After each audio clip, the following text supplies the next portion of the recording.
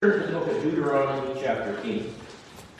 And there I'm sure you will know what this passage is, very familiar to you.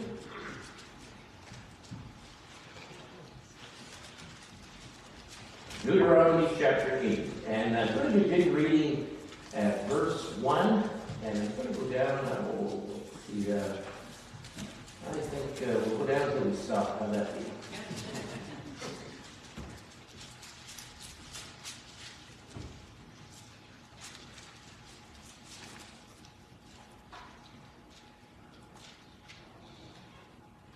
Verse 1, Deuteronomy chapter 8.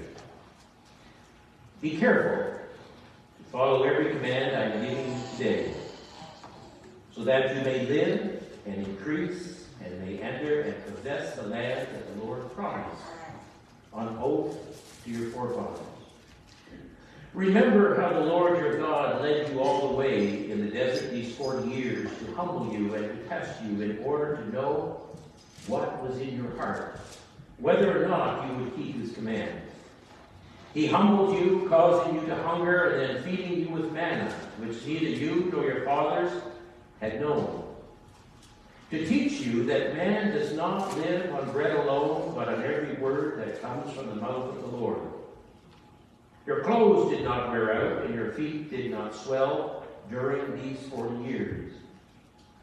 Know then in your heart that as a man disciplines his son, so the Lord your God disciplines you. Observe the commands of the Lord your God, walking in his ways and revering him. For the Lord your God is bringing you into a good land, a land with streams and pools of water, with springs flowing in the valleys and hills, a land with wheat and barley, vines and fig trees, pomegranates, olive oil and honey. A land where bread will not be scarce and you will lack nothing. A land where the rocks are iron and you can dig copper out of the hills. When you have eaten and are satisfied, praise the Lord your God for the good land he has given you. Let's pray. Our Father, this morning we're thankful, as Pastor Benny has expressed already, Father, to you. We're thankful for the opportunity that we had to be able to gather together in this place and to worship you. Father, as we commence the opening of your word, Holy Spirit, I am asking you in the name of Jesus Christ, you have been sent by Christ himself to teach us your truth, to teach us those things which Jesus didn't, that those things that he spoke about that would be too much for us to bear.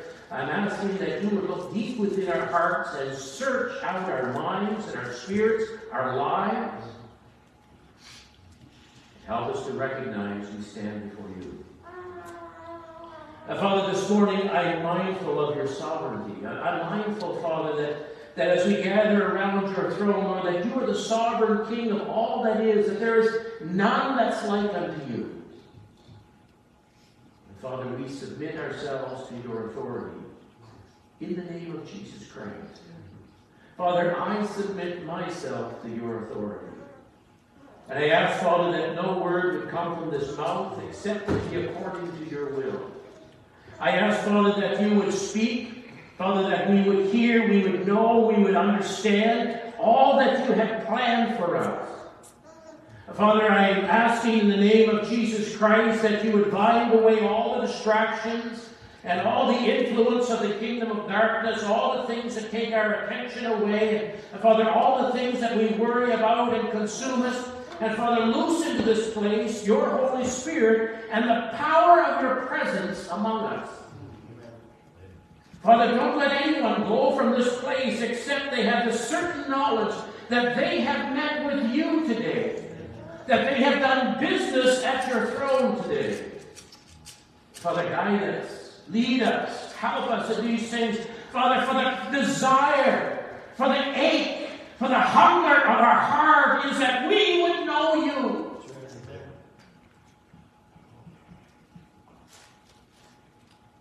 So, Father, in Jesus' name, I commit this time time into your hands, this time of searching your word. Holy Spirit, speak to us with words that can't be uttered. In Jesus' name, Father, I pray. Amen. Let's think of Remembrance Day. The closest I ever got to the Army was being in cadets. You know, that's as close as I ever got. I got a marksman's certification from the Canadian Rifle Association. I could shoot a .303. I went deer hunting once, and my wife scolded me so much I hardly passed the rifle since. Poor little Ben, he came home in the trunk of the car. You know, it was quite a thing. But I read the book Vinny. Did you ever read that? By Pierre Burton. It was written about the Battle of Vimy Ridge. And as we approach this day of remembrance of what was, I can't help but think of that. And the Battle of Vimy Ridge was important to Canada. Did you know that? That was the most important battle of all the wars we ever fought. They say that's when Canada actually became a nation. And in that time, Arthur Currie was the general who was commanding the Canadian troops.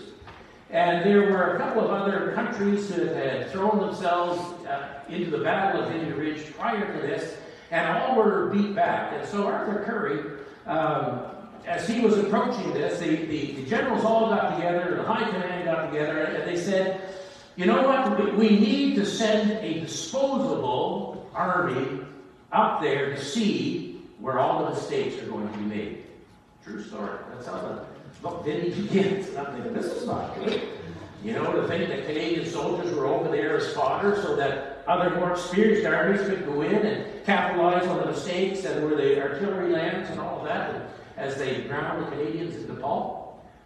But them crazy Canadians did not accept that. And Arthur Currie, he said, okay, what we're going to do then is I'm not going to sacrifice the Canadians. I'm a Canadian. He was a real estate agent from Vancouver, BC. Before the war, he became famous as the general who commanded the Battle of Vimy Ridge. And then after the war, he just disappeared again into obscurity. That was why he was born, they say. Was that moment in history. And so he developed a strategy called the creeping barrage.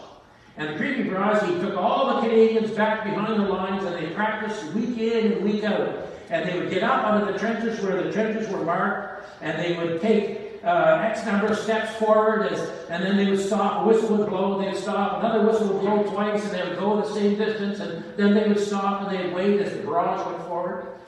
And as the Canadian infantry was practicing all of this, the artillery was practicing this business of a creeping barrage, of how to get all the guns along the front, firing at the same time, this wall of steel. And they said if the Canadians were to walk just a little bit out of sync with everyone else, they would walk into this wall of steel. Some actually did during the battle, and they just disappeared. There was that much steel in that wall, that many bombs, that many explosions, that people they'd just be gone. They'd be there, all of a sudden they'd walk into this fog of mud and gore, and they would be gone. They're never going to be seen again. They're just in a million pieces. Creeping barrage. So the day came for the Battle of Vimy Ridge, and the Canadians were in the trenches, and they were all poised there with their weapons, and they fixed their bayonets. You know, the command went up and down the lines, fixed bayonets, and they knew that when they fixed bayonets, the hair would stand up at the back of their heads. The book Vinny by Pierre Burton is written from all the letters of the soldiers who fought there. And as they were getting ready, some were writing home to people in Saskatchewan, some in Prince Edward Island, some in Nova Scotia, some from here and there, and all over. And they were saying, when they say fixed bayonets, I remember reading this one letter, they said my hair would always stand up at the back of my neck, and I would get goosebumps all over, fear and terror, because I knew that somewhere along the line I'm going to use this bayonet. I'm going to look at the soldier of the German lines right in the eye as I run this through him.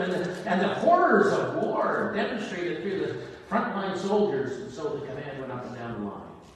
Fixed bayonets. The whistle blew. Over the top, they yelled. And these soldiers jumped up and they went over the top and they could see about 100 yards out this barrage just decimating no man's land, where once there was barbed wire and the razor wire and the posts and gore and craters. Now it was something like someone to plow the field. There's that much steel and mud coming up into the air. They walked their 100 meters. And the barrage moved on. And as the barrage moved on, certain soldiers of the German lines that were in bunkers waiting for them with machine guns. Machine guns were gone, but the soldiers came out of these underground bunkers, and they were all disheveled and in shock. And then the Canadians couldn't take prisoners. They shot whoever showed up, and they continued on all the way up. And they won the battle. It was a turning point in Canada's history that most of us no longer remember. It's when Canada became a nation. Here in the book of Deuteronomy, the writer of Deuteronomy says to us, he says in verse 2, he says, remember how the Lord your God led you all the way in the desert these 40 years. There are certain things that we remember today on Remembrance Day. I remember we were traveling through the States, and we stopped in Vermont, I think it was, at a mall, of course. We needed a break, and Ruth wanted to go shopping in the States. You know what it's like, ladies? Men, you know what it's like too. You sit in the car, right? But there was a cemetery. It was a Civil War cemetery in the middle of the parking lot. Now, what a random place to put a cemetery. So I thought, well, I'm going to get up. I'm going to go walk through the cemetery because why wouldn't you? Park right beside it. Ruth went into the mall and she took all the kids with her. Praise the Lord for that. And they were just little, and diapers and all that kind of stuff. And I just had a couple minutes, so I wandered through the cemetery, and I remember there was a headstone there that said Private so-and-so, and there was another one, Private so-and-so, and then there was a sergeant, there was a colonel, and there was a lieutenant, and all these graves of the Civil War. And I thought, who were these people? What did they do? And I looked at their ages, and some of them were like 16 years old, and I thought, well, up to 16, what can you do? Like, how do you make your mark that you'll be remembered at 16 years old? How do you make your mark that you'll be remembered at 30 or 40 or 50 or 60? At 70 or 80, at 90? How long once you pass away and how long before you stop going to the cemetery to say, okay, there's so-and-so. I go visit my dad every once in a while in the cemetery. Matter of fact, I bought the farm just across the road from him. Not a farm, it's a little 6x6 spot, across the road in the cemetery. So we'll be able to visit once in a while, and he'll say, well, you got good deed here, and all the things that he used to say. But, there's only family now that go to look down on this headstone and say, that was Bert Collins. That was that preacher in the Nazarene Church in Oxford for 30-some years. Or they might go by and say, oh, that's for Bert Collins. He married me and my spouse, and they would remember. But what will you be remembered for? The writer here says to us, he says, remember some of these things. Remember how the Lord your God led you all the way in the desert these 40 years to humble you and to test you in order to know what was in your heart, whether or not you would keep his commands.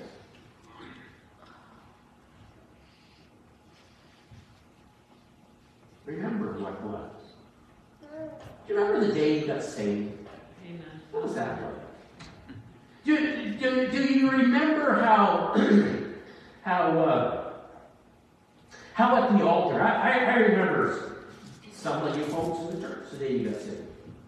I was there. I thought of that, and I remember that. I remember one particular revival service we had, and we had spent a lot of time in prayer, for weeks ahead, and I remember on the altar there was these candles that were burning, and I remember that the altars were full, 2 and 3 deep. Remember that? But the thing that's remarkable to me, I remember these candles that were lit on the altar, and the flames go this It'd stand up like this. No windows were open. And I remember looking at it thinking, what on earth is going wrong with the candles? Now, the only thing I think of now is the Holy Spirit moving back and forth. I was going to breathe on that, you know, and I think to myself, man, those are good times. Remember how the Lord your God led you all the way these 40 years. You know, it struck me this morning, driving over, sometimes Ruth and I have a conversation, I'm thinking about something absolutely different than the conversation. Probably no one else ever does that in your relationship, but that's kind of the way. I'm apologizing now, Ruth. Do you forgive me? All these witnesses, come on now. You're nodding your head all over. But I was thinking to myself, I started ministry in 1984. I'm 2 years away from 40 years.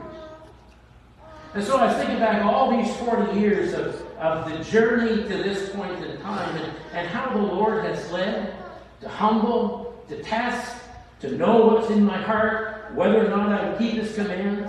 And then it goes on here in verse 3, and He says, He humbled you, causing you to hunger, and then feeding you with manna which neither you nor your fathers had known, to teach you that man does not live on bread alone, but on every word that comes from the mouth of the Lord. Did you ever hear that verse before?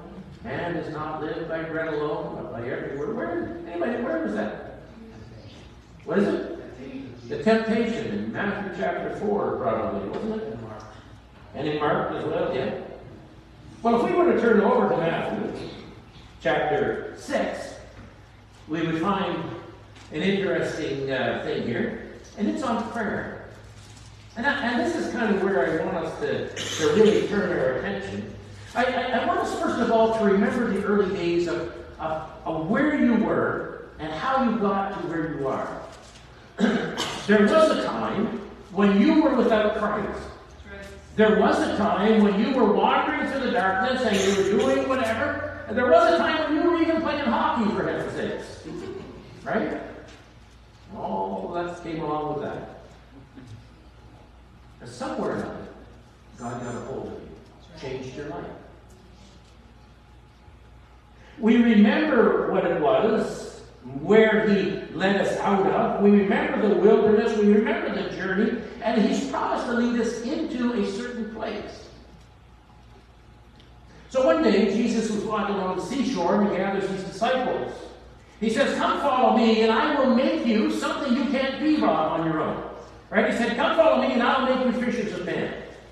You know, as I was reading that, I thought, okay, let's take out the fishers of men business. And come follow me and I will make you. Make you what? Make you happy? Make you poor? Make you rich? Make you good looking? Make you not good looking? What is He going to make you? Jesus said, come follow me and I will make you something you can't be without me. So they followed Him for a while, and He was leading them into a spiritual land, the land of milk and honey, I'm going to say. Same as He's leading us. And along the journey, the disciples said to Him one day, they said, what? You know, we see that you're praying, and we see that John the Baptist is teaching his disciples, his students, how to pray. So would you teach us how to pray? And so He begins and He brings out to us the Lord's Prayer. But before that, look at what He says in Matthew chapter 6, verse 5. He says, when you pray, do not be like the hypocrites. For they love to pray standing in the synagogues and on the street corners to be seen by men. I tell you the truth, they have received their reward in full. But when you pray, go into your room, close the door, and pray to your Father who is unseen. Then your Father who sees what is done in secret will reward you. And when you pray, do not keep on babbling like pagans, for they think they will be heard because of their many words. Don't be like them. For your Father knows what you need before you ask Him.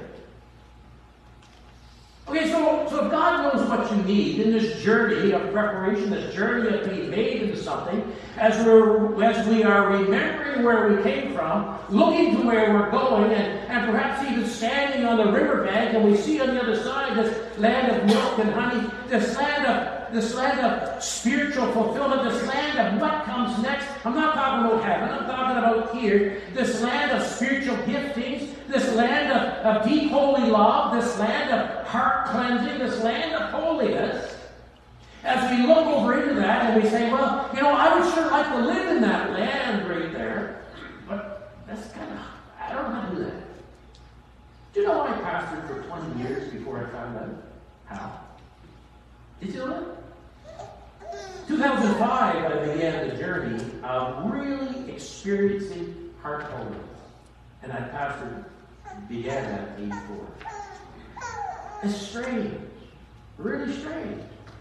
So I know that some of you here, you've been on the journey for a long time, and your heart has been aching for something more, and the struggle with sin, and the struggle with repentance and sin, that can all be dealt with. Amen. It can be. So Jesus here is saying, do not be like them, for your Father knows what you need before you ask. Now, okay. If God knows what you need before you ask, why bother praying? Right? Marvin, you know what I'm saying? You listening over there? Don't go to sleep on me now. All right. Mind if I take on you a little bit? Okay. Too late. I already did. So I often ask that question. If God knows what we need, what's the point of praying? Lord, you know that we've got too much month at the end of the month. What's the point of that? You know. Lord, I got one crust of bread left, and I don't know how I'm going to buy it. Lord, inflation is happening all around us. What are we going to do? Well, the Lord knows all about that. What are we doing? So what are we supposed to pray for? Okay, glad you asked the question because Jesus went on and said it. He said, this then is how you should pray. Our Father, which art in heaven. That's the target. Not our Father on earth. Our Father which art in heaven. Holy is your name. Right? It sets the attitude. Sets the location. It sets the person. And it sets the holiness. It sets the context. Our Father which art in heaven, you are the most holy one. Hallowed be your name, your kingdom come. Let your kingdom come and let your will be done on earth in the same way that it is in heaven. Then it says this, give us this day our daily bread. Now, right away, I don't know how many sermons I've heard that, if there's any preachers here who have preached on it, forgive me for what I'm going to say next. but I don't know how many sermons I've heard on this that people say, well, God's going to look after our daily needs there. Well, hold on a minute. Jesus already said the Father knows what you have need of before you ask. So what's this business of the daily bread stuff? But this comes back to that passage we read. Man shall not live by bread alone, but by every word that proceeds from the mouth of God. So what he's saying here is, give us this day our daily dose of Jesus. Right? Jesus said, I am the bread that descended down from heaven. I am that manna. I am the bread of life. He gives this over and over and over again. And so he's saying, okay, so when you pray, now because he's talking about himself, he couched in these words, give us this day our daily bread, meaning him. Forgive us our debts, or our sins. In the same way we have forgiven those who have sinned against us. Now that's a little terrifying. Right?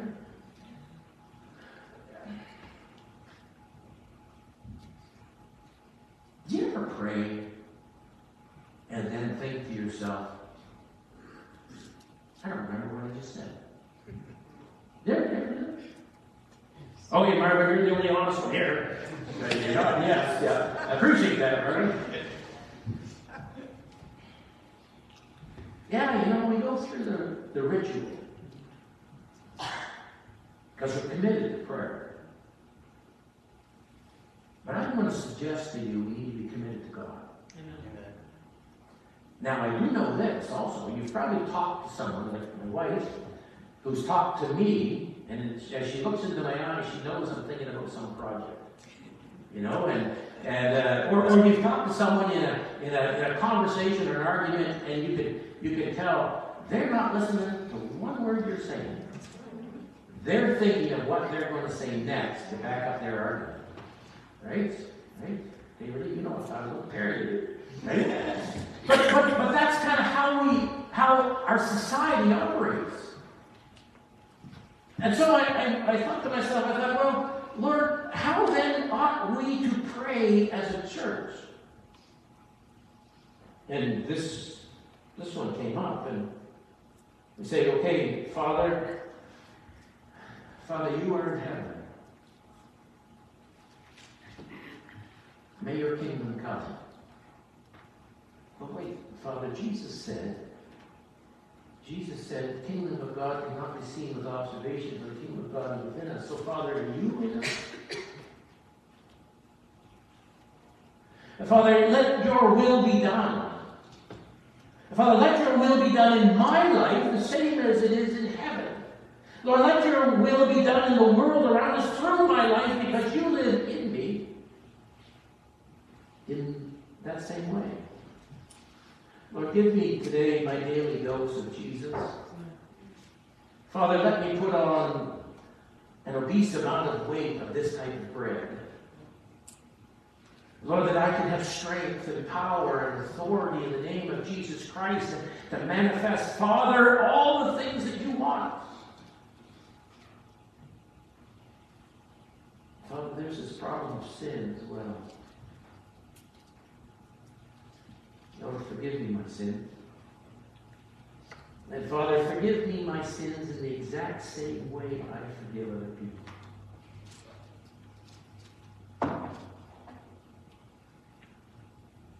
That's how we pray. See, there's a conversation happening there. Now, the terrifying thing, Jesus goes on, he says, lead us not into temptation and deliver us from the evil one. And then he finishes, for if you forgive men their sin against you, your heavenly Father will also forgive you. But if you do not forgive men their sins, your Father will not forgive your sins. Yikes. What's that mean? You know, did Jesus really mean that? I think so. Yes. Okay. So it's in the Bible then, and so do we believe the Bible? Inspired word of God? Okay, so if we do believe the Bible is inspired word of God, if we do believe that Jesus really meant that, does that mean God's not going to forgive everybody's sins? Pastor Sheila, what do you think? Oh, no, don't answer. That's a rhetorical question. If you have the right answer, you're going to ruin my sermon. No worries. It's interesting because prayer here is fashioning an environment and a context where we are saying, forgive me in the exact same way I forgive others. That's right. And if I don't forgive others, I'm not expecting you, Father, to forgive me. What on earth are we saying here?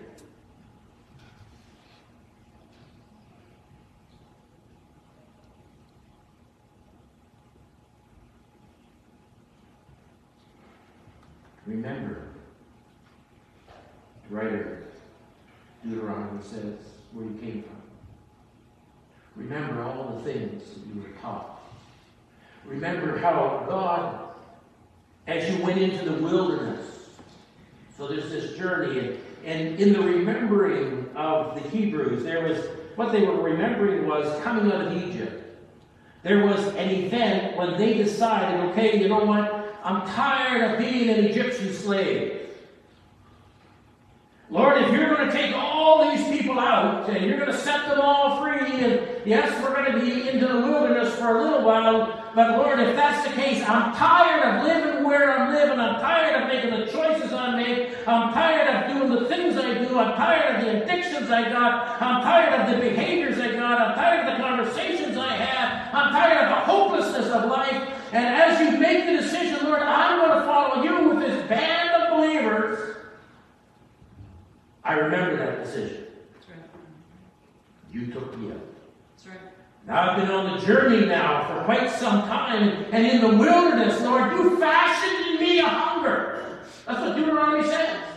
God built in his people a hunger for something that their parents didn't have. Read again, Deuteronomy chapter 8. Bread of heaven. The manna that came down. And Jesus said, I am that bread of heaven. Give us this day our daily dose of that bread. And then there comes this time when the wilderness event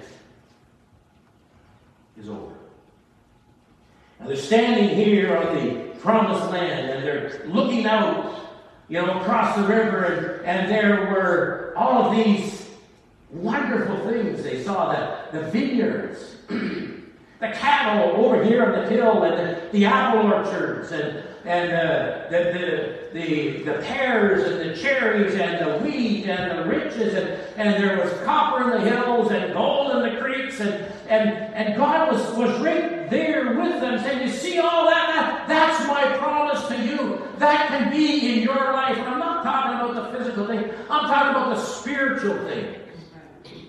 I'm talking about the wealth that's found in the mind of God in his word. I'm talking about the bread of life that feeds a hungry soul, that God has fashioned this deep hunger within you. And he said, I have the answer to this. I've built this hunger so I can satisfy it. And these people standing all right there on the river, lined up. And the choice was theirs. They didn't have to cross the river. They could have gone back into the wilderness. They've been here 40 years now. Moses is dead. Joshua, you're the only guy. You're the leader now. And as the Lord has said, as I was with Moses, so shall it be with you. Joshua, I want to be strong and courageous to enter into this new journey.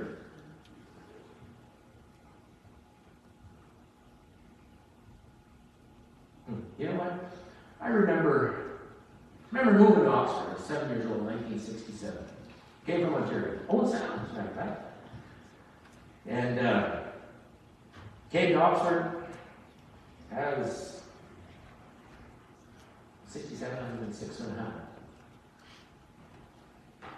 And we had to go to church twice on Sunday and once on Wednesday night. All of us, 6 and a half years old. Well, I spent my time, we didn't have carpet in the church then, it was those tile floors, and I spent my time scooting along underneath all the pews, picking the gum off, I was 6 and a half years old. I only tried eating it once. No, I didn't, I'm kidding. But I do remember this. This is what I remember about the Wednesday night services. There was this guy in church. Ross Spearman was his name. Anybody know Ross? Anybody hear that name?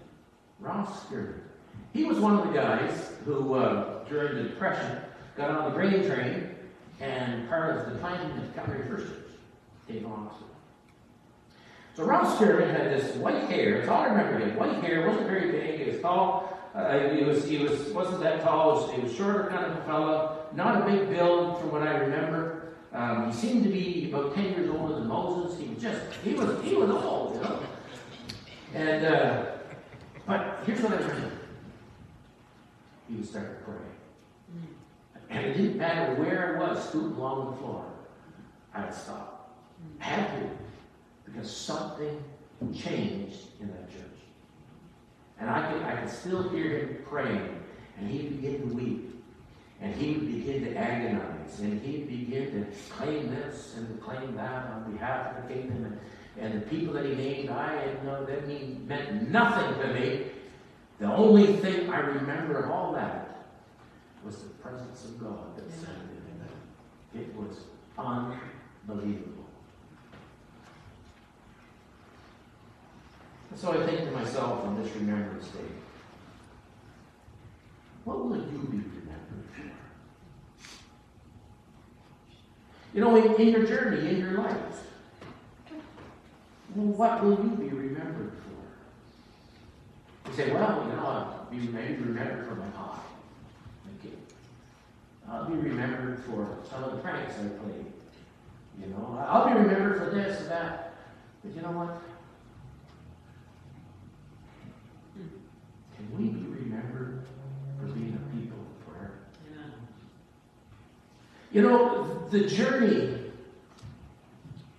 of the faith is not so that we'll be all blessed and rich and have all of our needs met.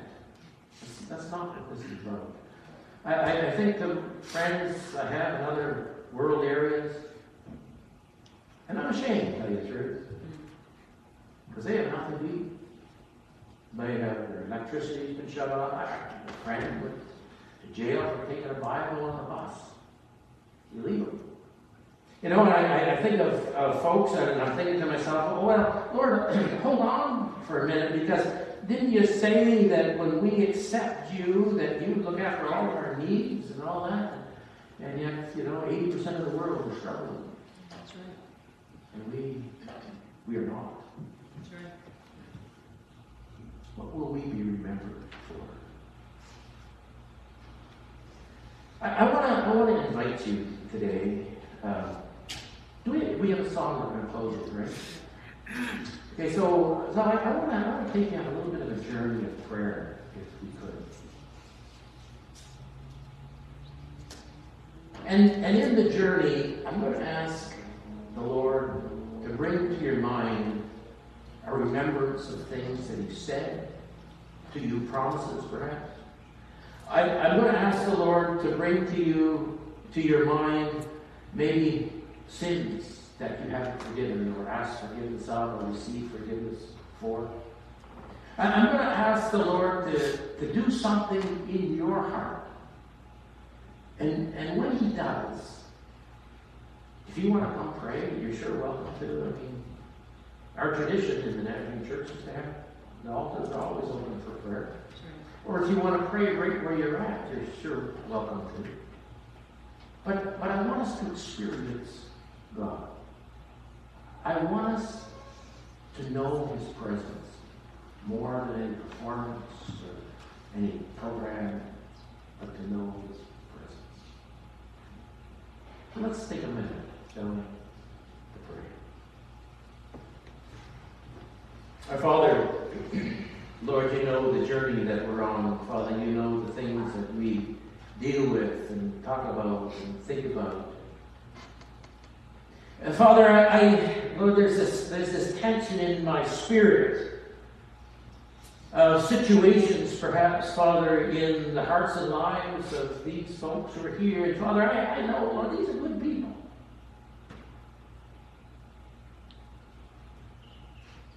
And Father, we're all struggling to find you and to find our way through the journey of life.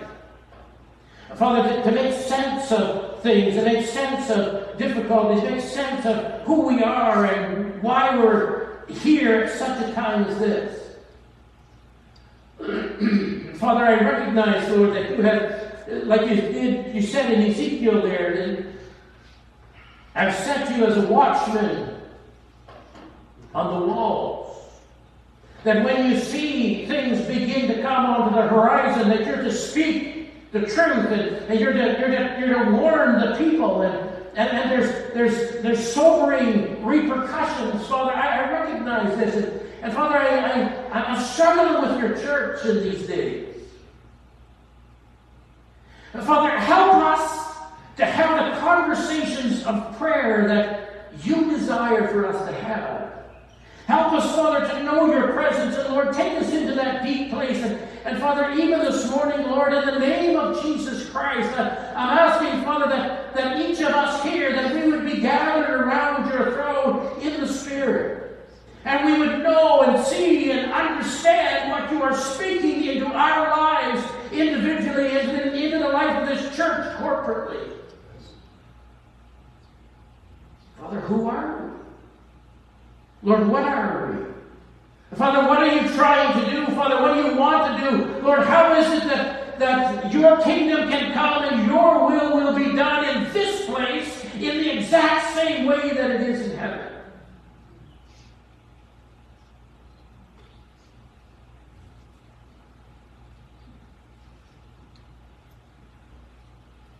Father,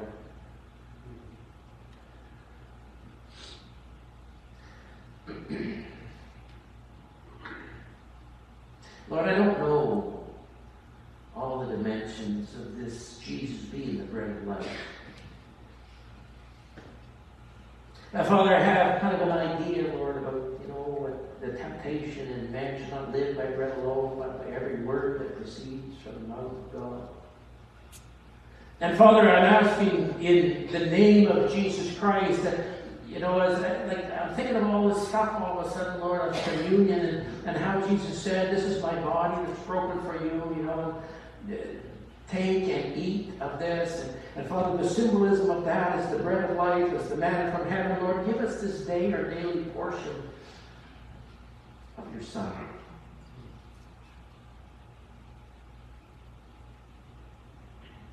Lord, that we can be forgiven. And Father, we recognize that He died on the cross to forgive us. That door is open. But in our hands somewhere there's this key about us forgiving others. And Father, this morning, Lord, perhaps there's some here who have been struggling with forgiveness of some betrayal, forgiveness with some action that's been done against them, forgiveness of something that's been said or done or something that they did. But Father, whatever these are, Father, the chains that have bound them in the darkness, Lord, let them be free today as they see the glimmer of hope of your Spirit speaking into their life in this very moment.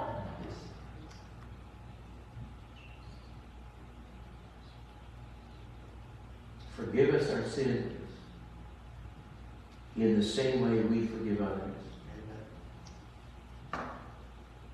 Lead us not into temptation, Father, but deliver us from the evil one. And Father, I'm mindful of, John 17, Jesus in his high priestly prayer was saying that not to take us out of the world, but that to isolate us, insulate us from the evil one, and that we would be saved by the power of the name you gave him.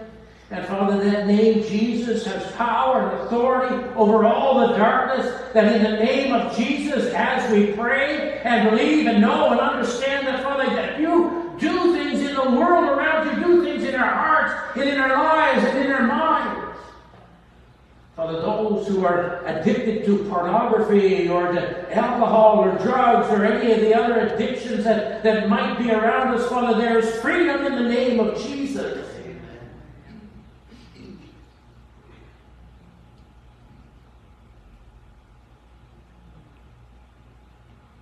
Father, in my heart, I can sense it, that there are some here whose faces are darkened. Father, I don't know who they are, but Father, you know, and you're talking to them, their faces are darkened because they want to turn towards your light. They want to experience the fullness of the kingdom. They want to experience the fullness of a heart cleansing. They want to experience the fullness of sins forgiven and removed. And Father, today, Lord, don't let them go back to what was, but Father, set them free in the name of Jesus Christ.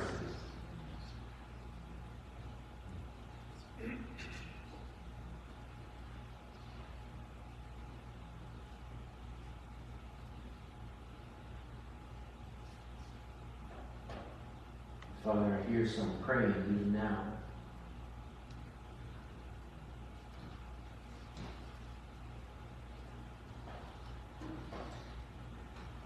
And the words are these: Father, is this for me?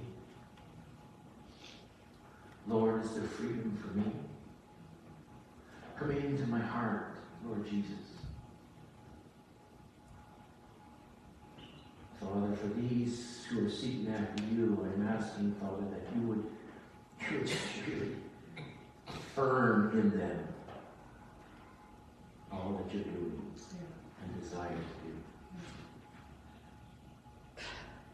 So, Father, we commit these closing moments into your hands. Father, as we perhaps sing this last song,